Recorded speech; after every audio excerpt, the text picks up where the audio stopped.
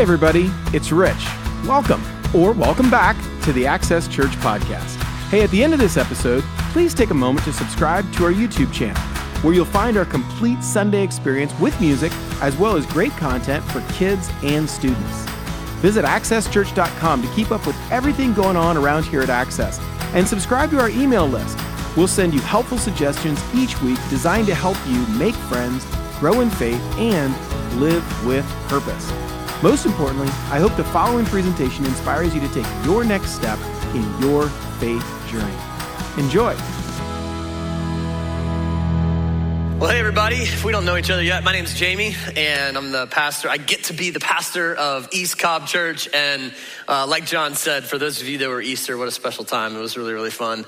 And if you sat in overflow, sorry, we were there's no idea that many people were gonna show up. It was incredible. So very thankful. What a special time to worship together. Hey, a quick story before we get going today. The other day, my dog got out of the house. We have a dog named Kobe. In fact, this is my dog, Kobe.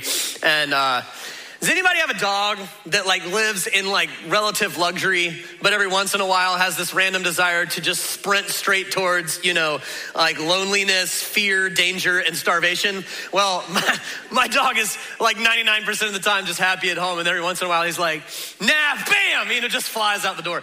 Well, it was Cashman's fault. This is my son, Cashman, and he left the door open.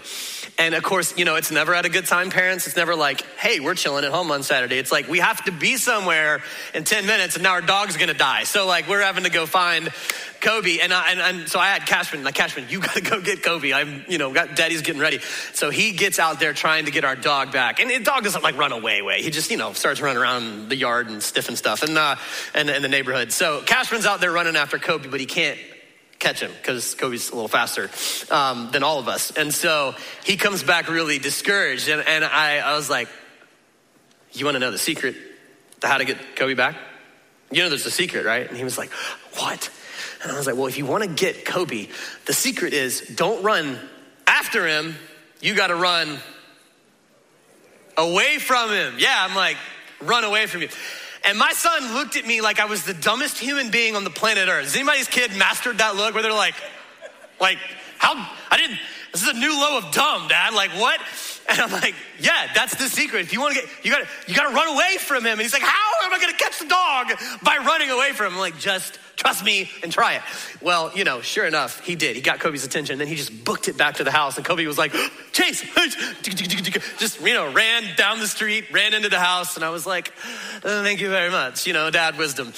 And I wonder if you've ever had a moment like that, either, to you in your life or as with, one of your children or whatever, where you had made up your mind that you were going to do something one way. And then someone came along and they were like, nuh-uh, you should do it a different way. You should do it this way. And it sounded crazy. Just like my son, he's like, you're crazy. And yet you tried out their way and you were like, oh, crud, they were totally right. They were right. I had no idea. And I bring that up and I start with that story because that's what we're going to be talking about for the next 3 weeks, this one included. For the next 3 weeks, we're going to be talking about those kinds of moments because it turns out that's exactly what it was like to be around Jesus. Jesus had this way of telling you to do something in a way that nobody would think to do it, that nobody would even try to do it. Be like, no way. Let me give you some examples.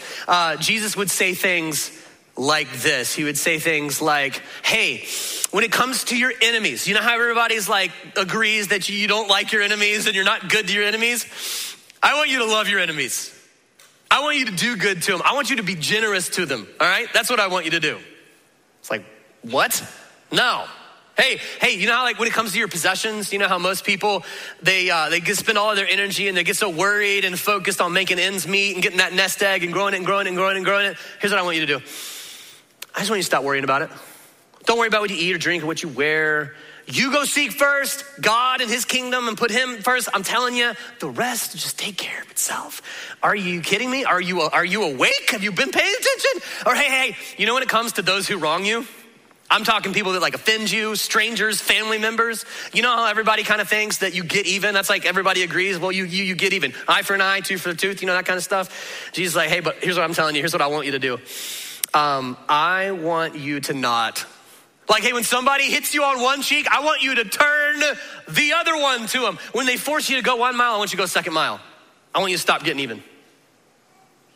Nah, what? No, that's not. Or hey, when it comes to being blessed and being happy, you know how everybody thinks it's like, it's what? It's money, it's power, it's opportunity, it's the fun stuff that I get to do. Jesus is like, hey, you wanna know who's blessed? You wanna know who's really happy in this life?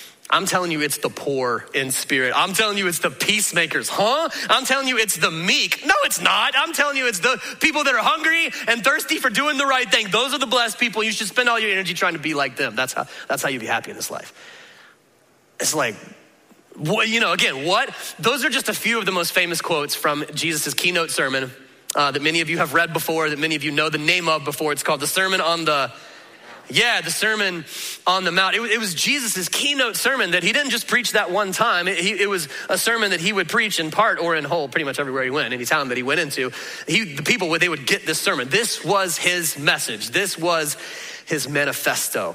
And so you can imagine like the impact that this had on people as he was traveling all around Judea, you know, going from town to town. You start out all excited, like, oh, we're gonna go hear the latest, coolest preacher. I mean, he's gonna give us some great tweets and stuff. I hope he does one of those miracles we've heard about. And then by the time the guy gets done speaking, literally everybody in the place is uncomfortable.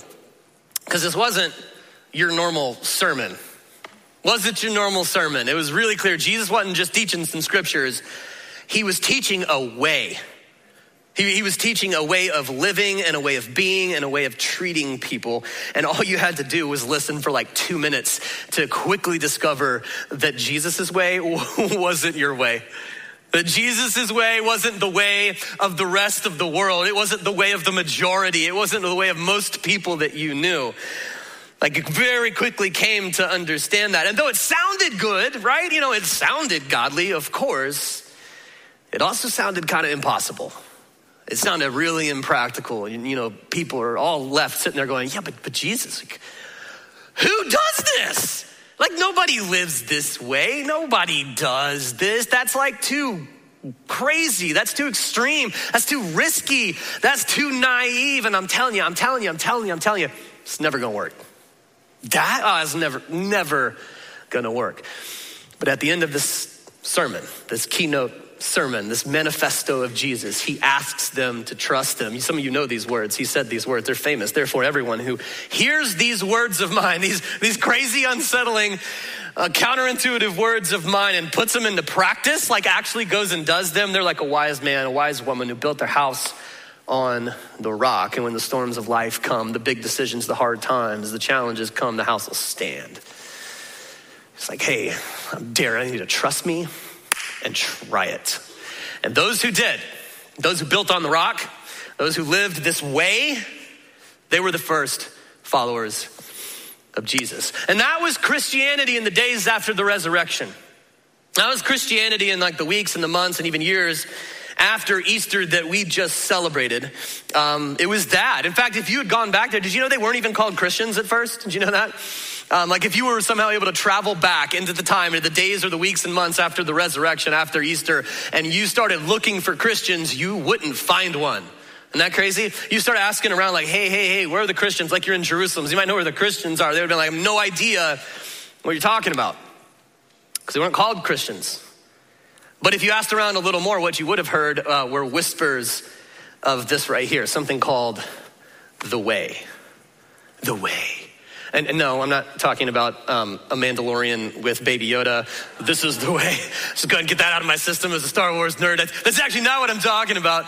You would have heard whispers of the way, a group of people who believed that a rabbi from Nazareth was actually God in the flesh, who died on a cross for the sins of the world and who rose from the dead to start something brand new. And not just a new belief system, a new way.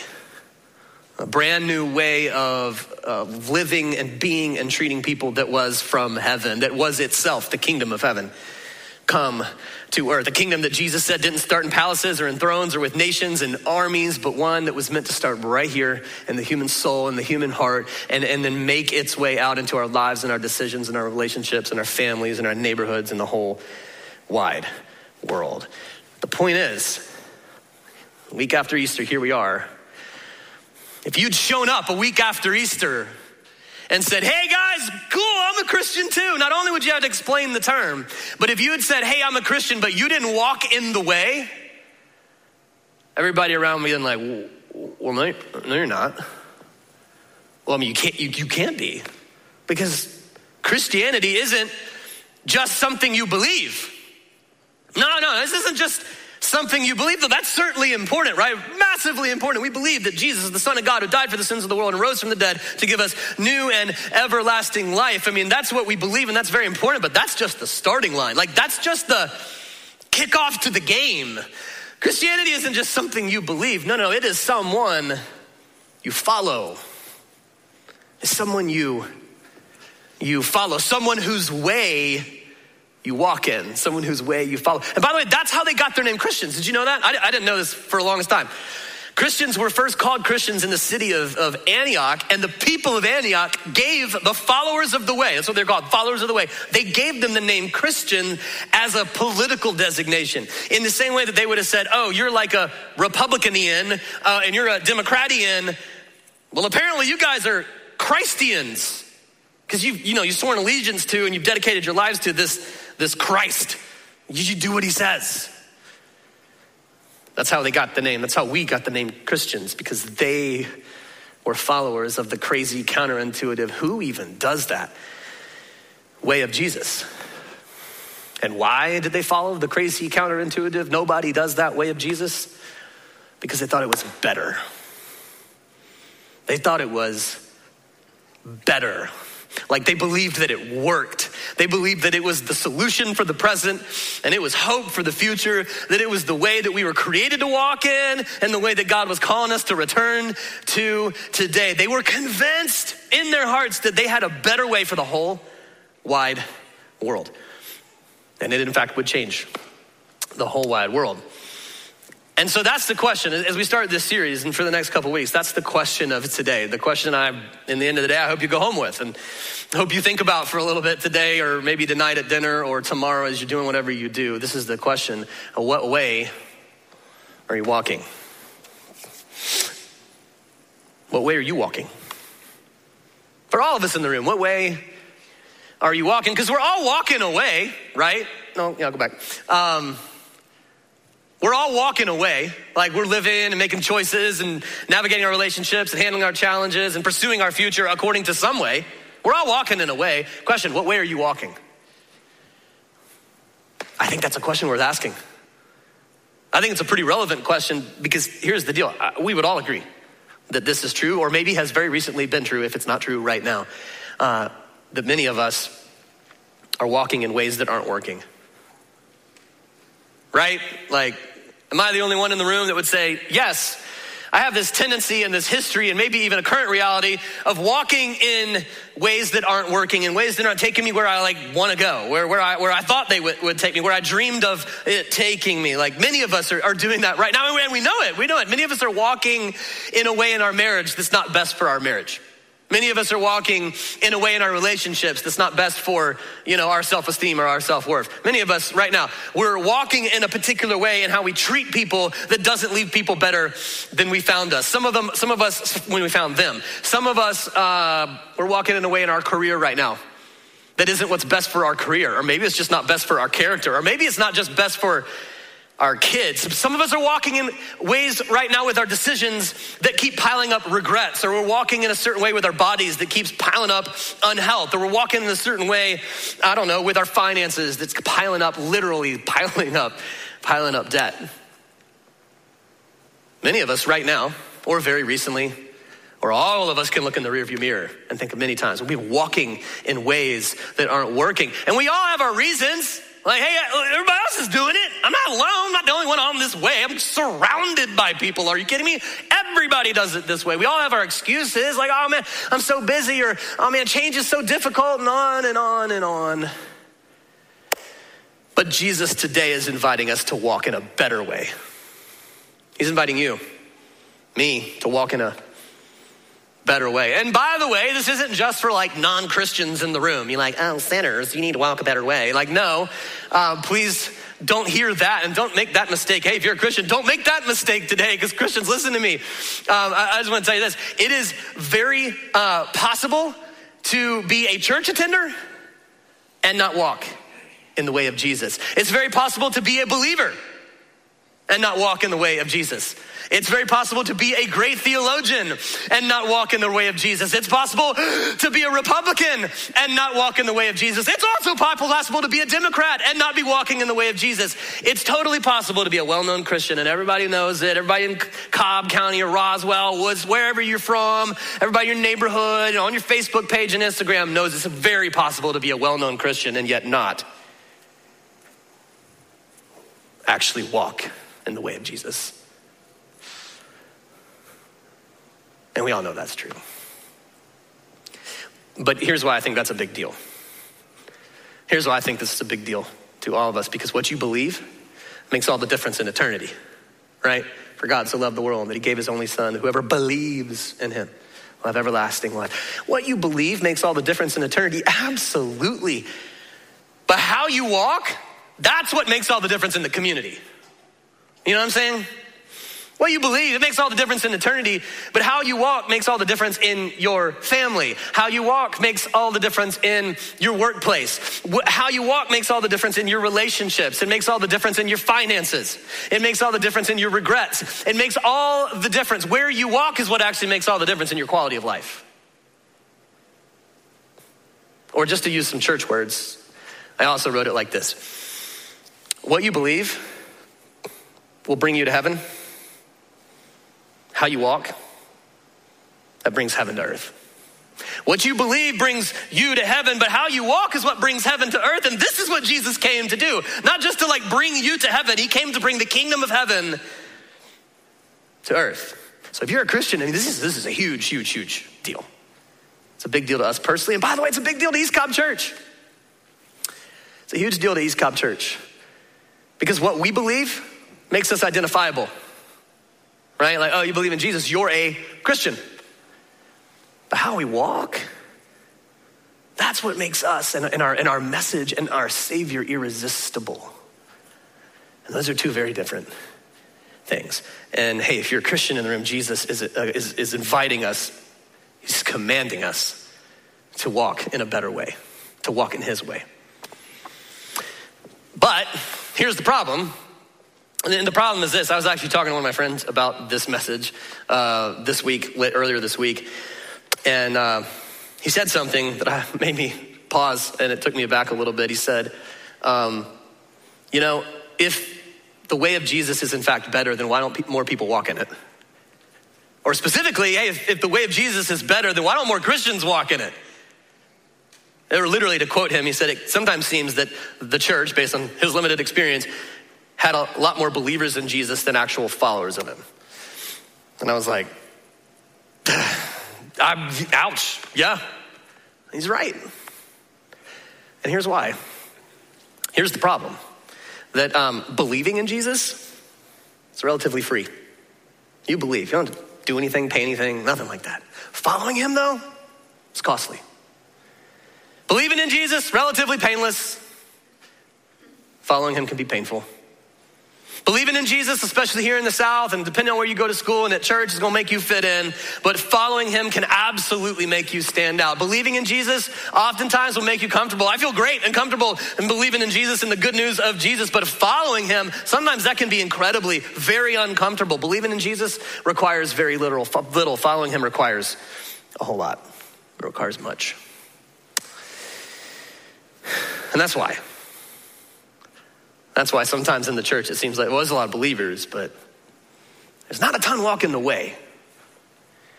And that's why I believe at the end of his Sermon on the Mount, at the end of this manifesto of the way of Jesus, he ends with this parable. There's 3 parables that he ends with. I already mentioned one, but this is the first one. He has a run of 3 that he ends right at the very end to try to take away all excuses, try to clarify what he's inviting people to do. And he tells this parable, and this is the one that I think we need to hear today. And this is why he tells it, I believe. He says this. This is a parable. This is a metaphor. He says, enter through the narrow gate. For wide is the gate and broad is the road that leads to destruction. And many enter through it. So Jesus says, hey, there's a broad road in life. There's a big old broad road in life. There's a road that just feels natural to all of us. It is a road that's well lit, it's a road that's well traveled, and it's a road that's well advertised. And most people are on it. That's where most people are. The only problem with this road, Jesus says, is it leads here. Jesus is saying the natural way of the world, the natural way of the human heart, the natural way of treating people, of gratifying our desires, of acquiring and using power and building our futures and all the stuff that we do, it actually leads to somewhere bad. It leads to destruction.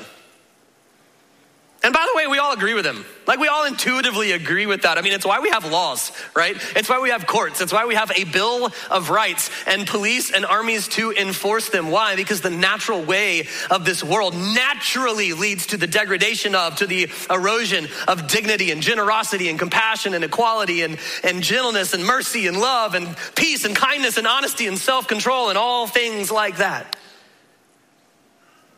Jesus said, yeah, that's the broad road. Don't you see it? You know it. And we all know it, by the way, because we've all walked it before.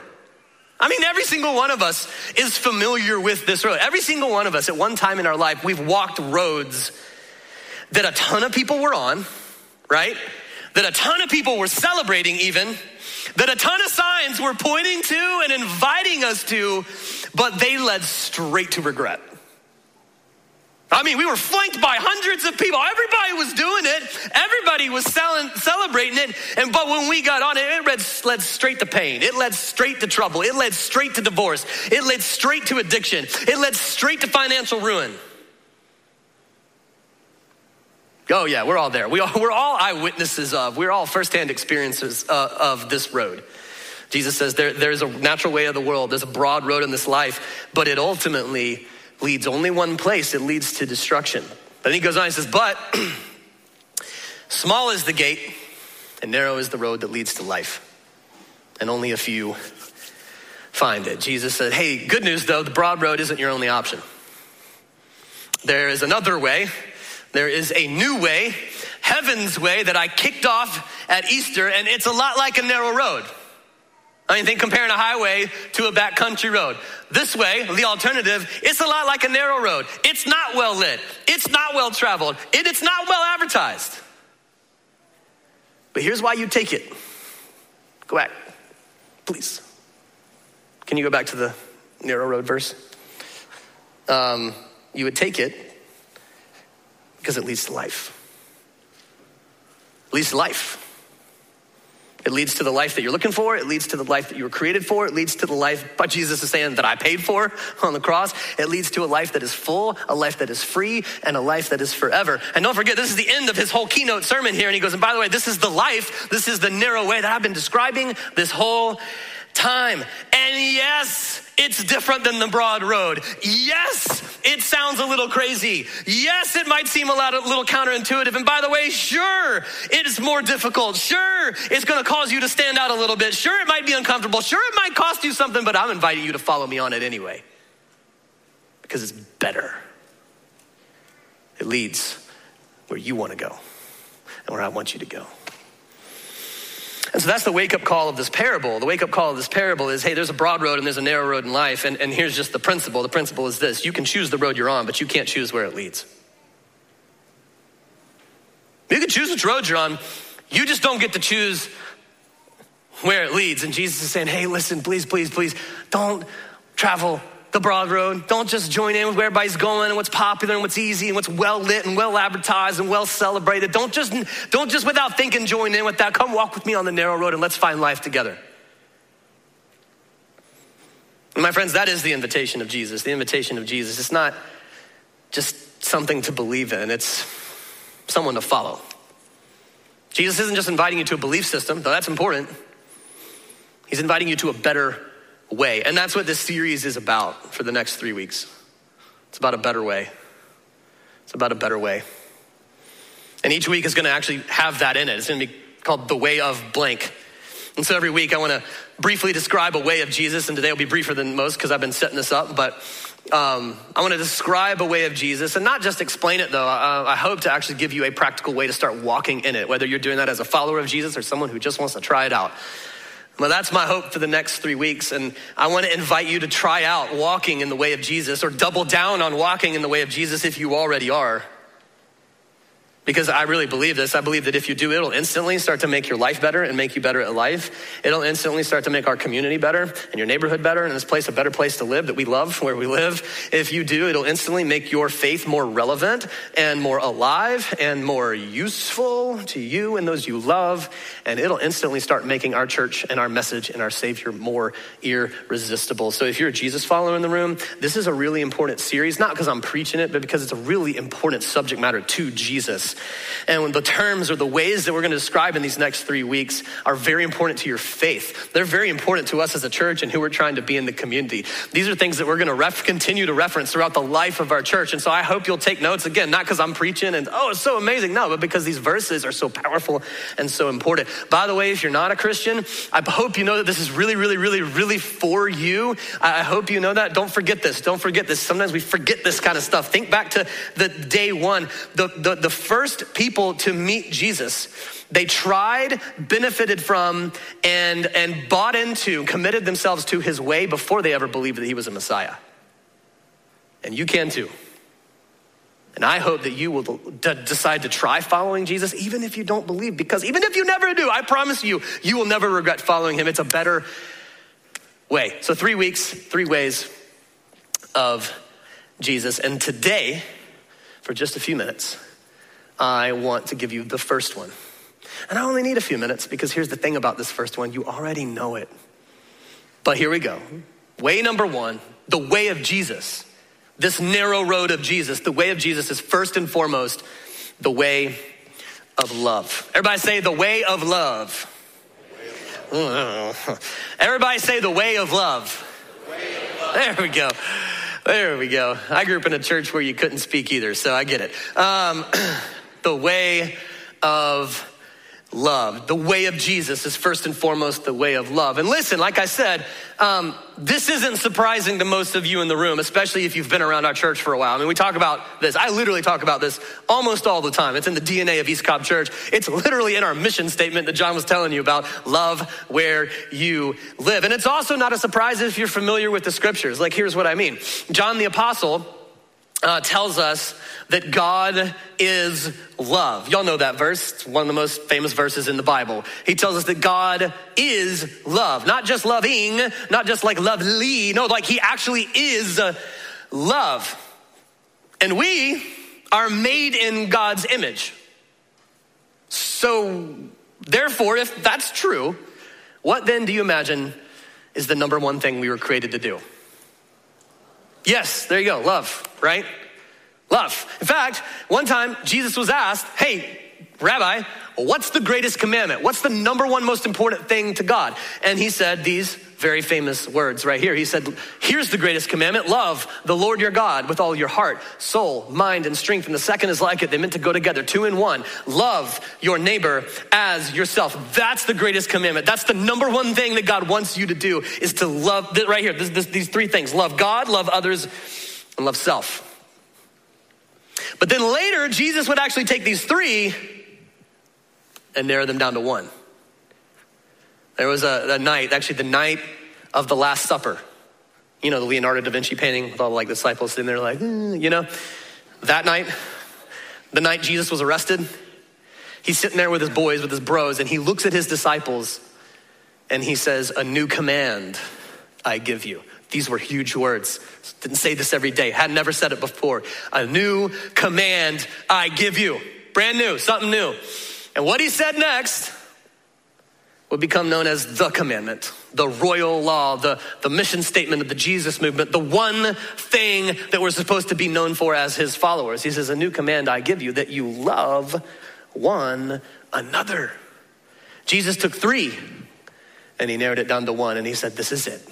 The whole thing is gonna hang on this. I want you to love one another. You know why I love this? Because in one sentence, Jesus made our faith practical and relevant and anchored in the real world. A faith that wasn't just a faith of temples and churches, but a faith of families, neighborhoods, and cities. Why? Because he forbade us from retreating into church services, worship songs, and scriptures. He forbade us from retreating into churches and monasteries. He forbade us from retreating into our theology and our theology and our beliefs, just hunkering down, waiting for heaven, so confident that we loved God. Because he says, no, the number one way that God wants you to show your love for him is by loving one another.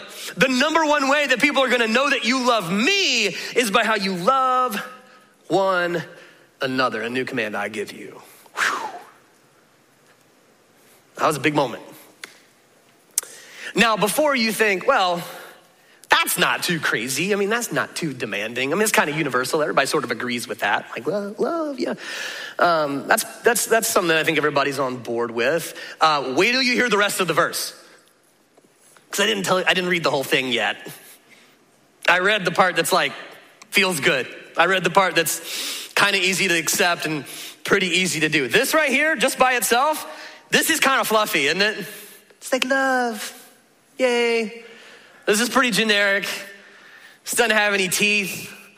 This is easy to say you're doing it when you're not. Because who even knows what it means and whose definition? It's just love. It feels like a Hallmark card, the way that it is, right? Well, unfortunately, Jesus didn't just say that. He adds one little qualifier at the end that makes the way of love a very, very, very narrow way. He adds a qualifier at the end that's about to make this way of love a whole lot more difficult and a whole lot more uncomfortable and a whole lot more demanding for all of us in the room. Here's the full quote of what he says. A new command I give you, love one another. As I have loved you, so you must love one another. By this one standard, by this standard, everyone will know that you are my disciples, my followers, followers of the way, if you love one another. Did you catch that little way that Jesus made it really hard and difficult? The way that he made it so narrow and demanding? It's right there. Because you see, here's what most people would say. Most people would say, hey, here's what it means to love one another. It means this, that you love, go ahead, that you love others the way they love you. Everybody would more or less go, yeah. I mean, when it comes to loving others, this is a pretty good standard. You're gonna love others the way that they love you. That like love is reciprocal, love is proportional, that love is reflective of and responsive to the other person. And my moral obligation to love you, it rises and falls with your treatment of me and the people and the things that I love. Love as others have loved you more or less. And Jesus says, nah, that's the way of the world. That's the broad road. I'm calling you to something better. I'm calling you to love others the way I love you. I want you to love others the way that I love you. I want you to love others according to, pegged to, equal to the way that I've loved you. In other words, I want you to love others in a way that doesn't change with who they are or how they've treated you. I want you to love others in a way that doesn't even change with who you are or where you are or how you're feeling in the moment. I want you to love as I have loved you.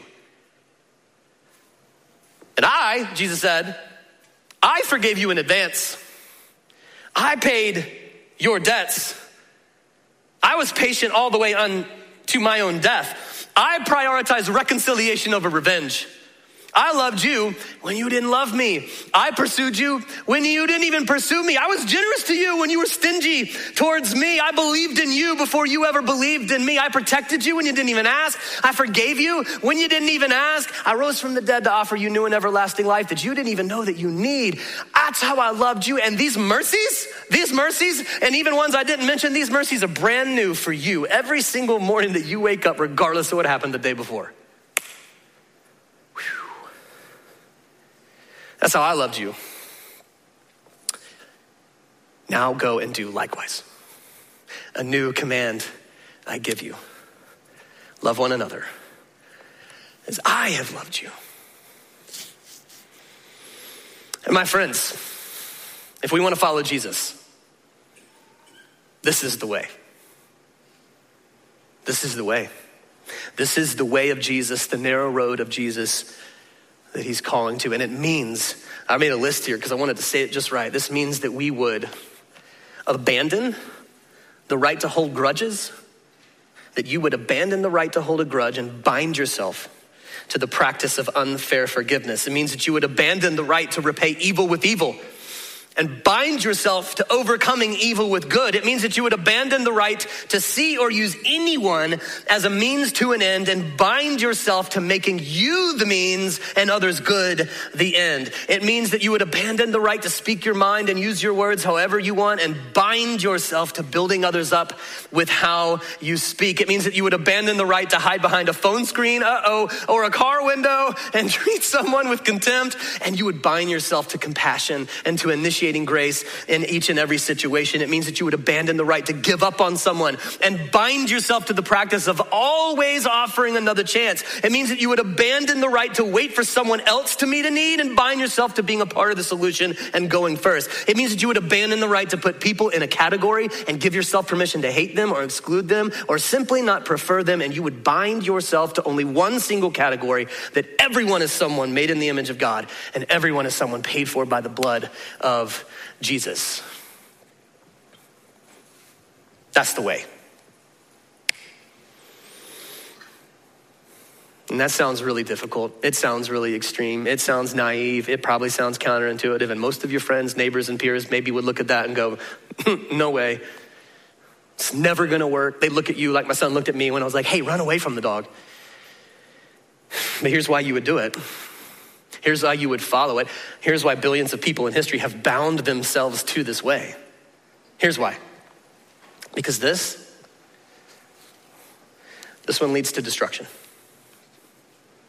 This is the natural way of the world. It's the broad road. And we have seen, every one of us, time and time and time and time, again and again and again and again, how this leads to destruction, how it leads to broken relationships, families, marriages, how it leads to division and disunity in our neighborhoods, in our cities, in our country, how it leads to cycles of vengeance and violence, how it leads to racism and oppression, how it leads to us just hating each other and bickering with each other and resenting each other and fighting with each other all the time. I mean, shoot, all of the worst injustices in human history have been because of this kind of thinking right here. And here's how the thinking goes.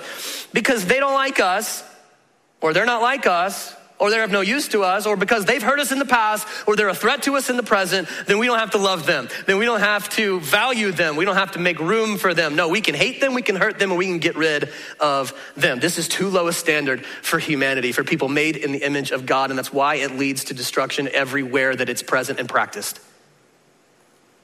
But this one leads to life. This one leads to life. Like this is how reconciliation happens.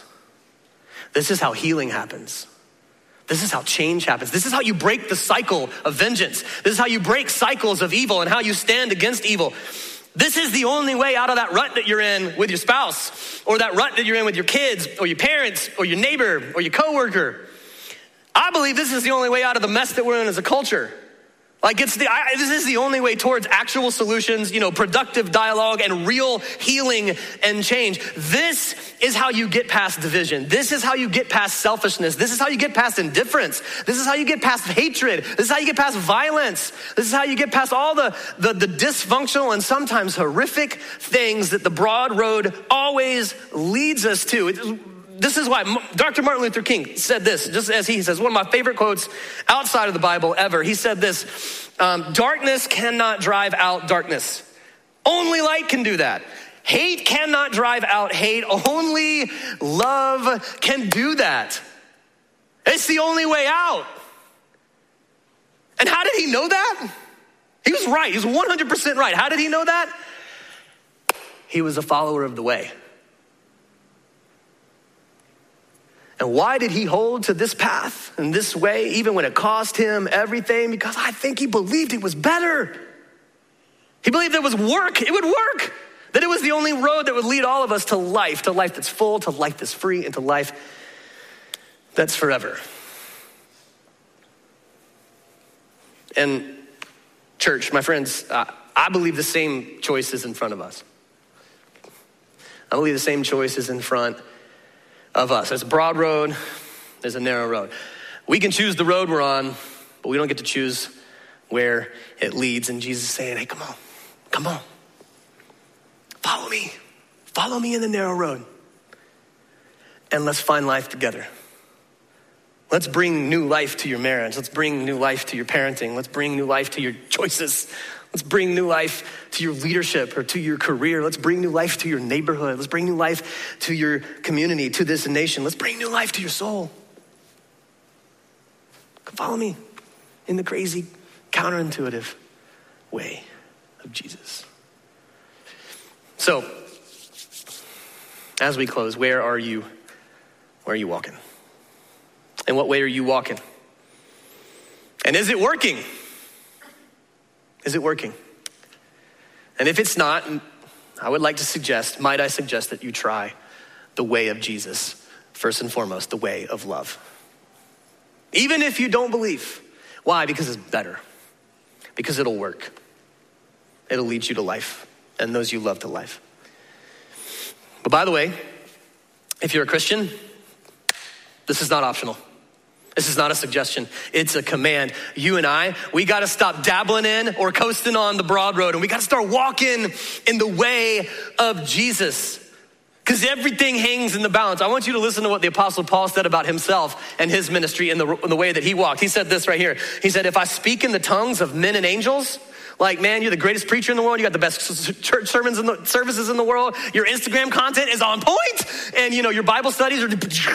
If you speak with the tongues of men and angels, but I don't have love, I'm only a resounding gong or a clanging cymbal. He goes on, if I have the gift of prophecy and I can fathom all mysteries and all knowledge, like, I know what everyone needs to do. I know what the Democrats need to do. I know what the Republicans need. I can go issue by issue. And, man, every time you're in a conversation, you're slinging truth. But you don't have love, I'm nothing.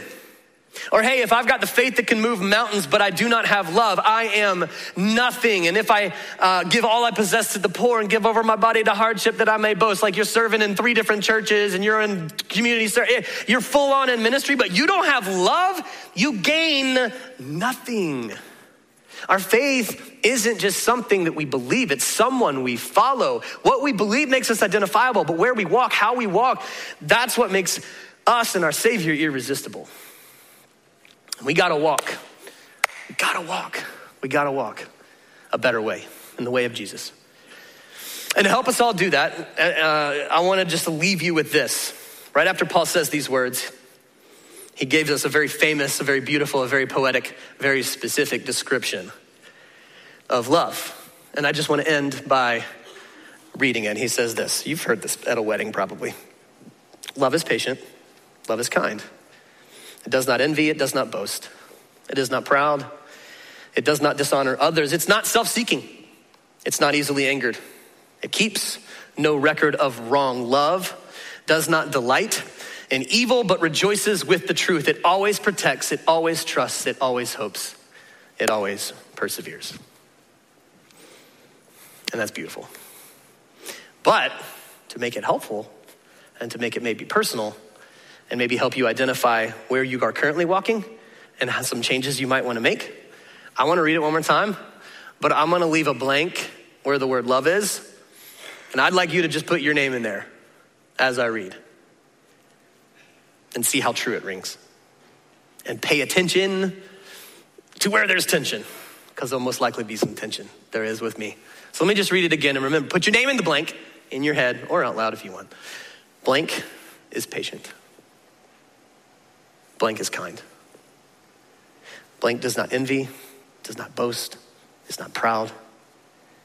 Blank does not dishonor others. Blank is not self-seeking. Blank is not easily angered. Blank keeps no record of wrongs. Blank does not delight in evil, but rejoices with the truth. And blank always protects, always trusts, always hopes, and always perseveres. How'd that go? Well, this is the question I want to leave you with, the same question we started with. What way are you walking? And specifically, how and with whom do you need to walk the way of love? How and with whom do you need to walk the way of love?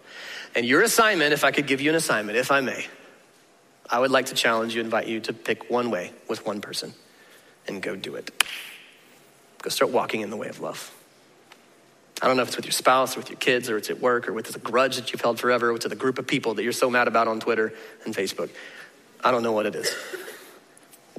How and with whom do you need to start walking or double down walking in the way of love? And what if we did? What if 20% of our community decided to walk this way, the narrow way? I mean, it would change everything.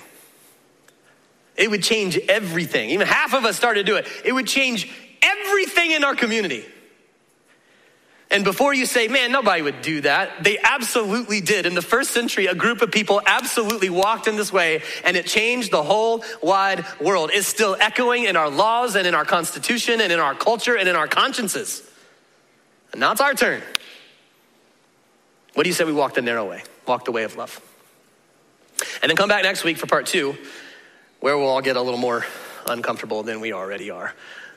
And learning about the way of Jesus. Let me pray for us and we'll go. Heavenly Father, I pray that you will make it clear to us how specifically you're inviting us to walk in the way of love. That our faith wouldn't just be something we believe, it would be someone that we would follow. And that as a result, we would find life. And that as a result, together as a church, we wouldn't just be identifiable, we would be irresistible. Help us do that in Jesus' name. Amen.